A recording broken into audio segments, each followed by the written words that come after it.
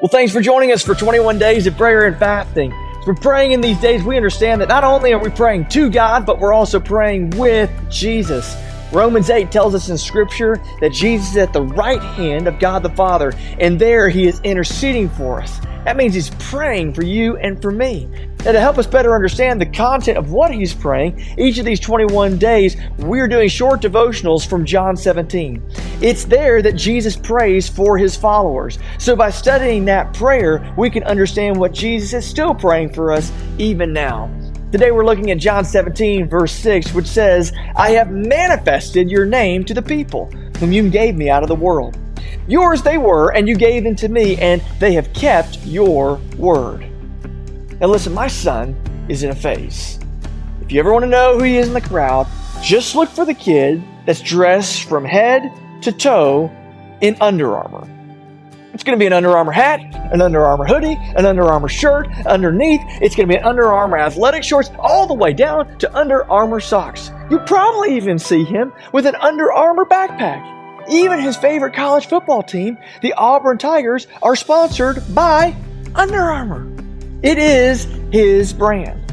Everywhere he goes, he is a walking advertisement for all things Under Armour. Now, brands are a way of life. From the cars that we drive, to the clothes that we wear, to the products that we buy, everything has a brand.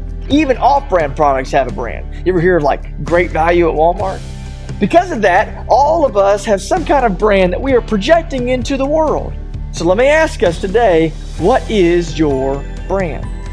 John 17, verse 6, Jesus makes an interesting statement. He says, I have manifested your name in the world. And the word manifested in this passage means to reveal, show, or make known. The chief aim of Jesus' life and ministry was to direct attention and connection to God.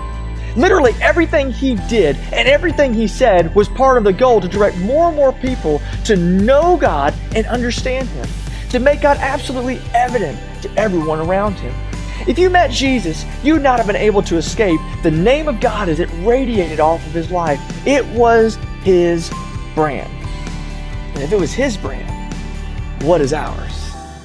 We've spent days just opening the prayer of Jesus and the initial moments of that prayer in John 17.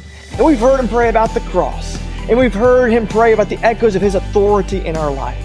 And we've been confronted with the question of whether or not we truly know Him. We've even come to understand that His glory should be the supreme purpose of our lives. It's where we find our fulfillment. And if all these things become true in our life, then something else should be absolutely apparent about us. We should be God people. He is the brand that must unmistakably be noticed in our lives.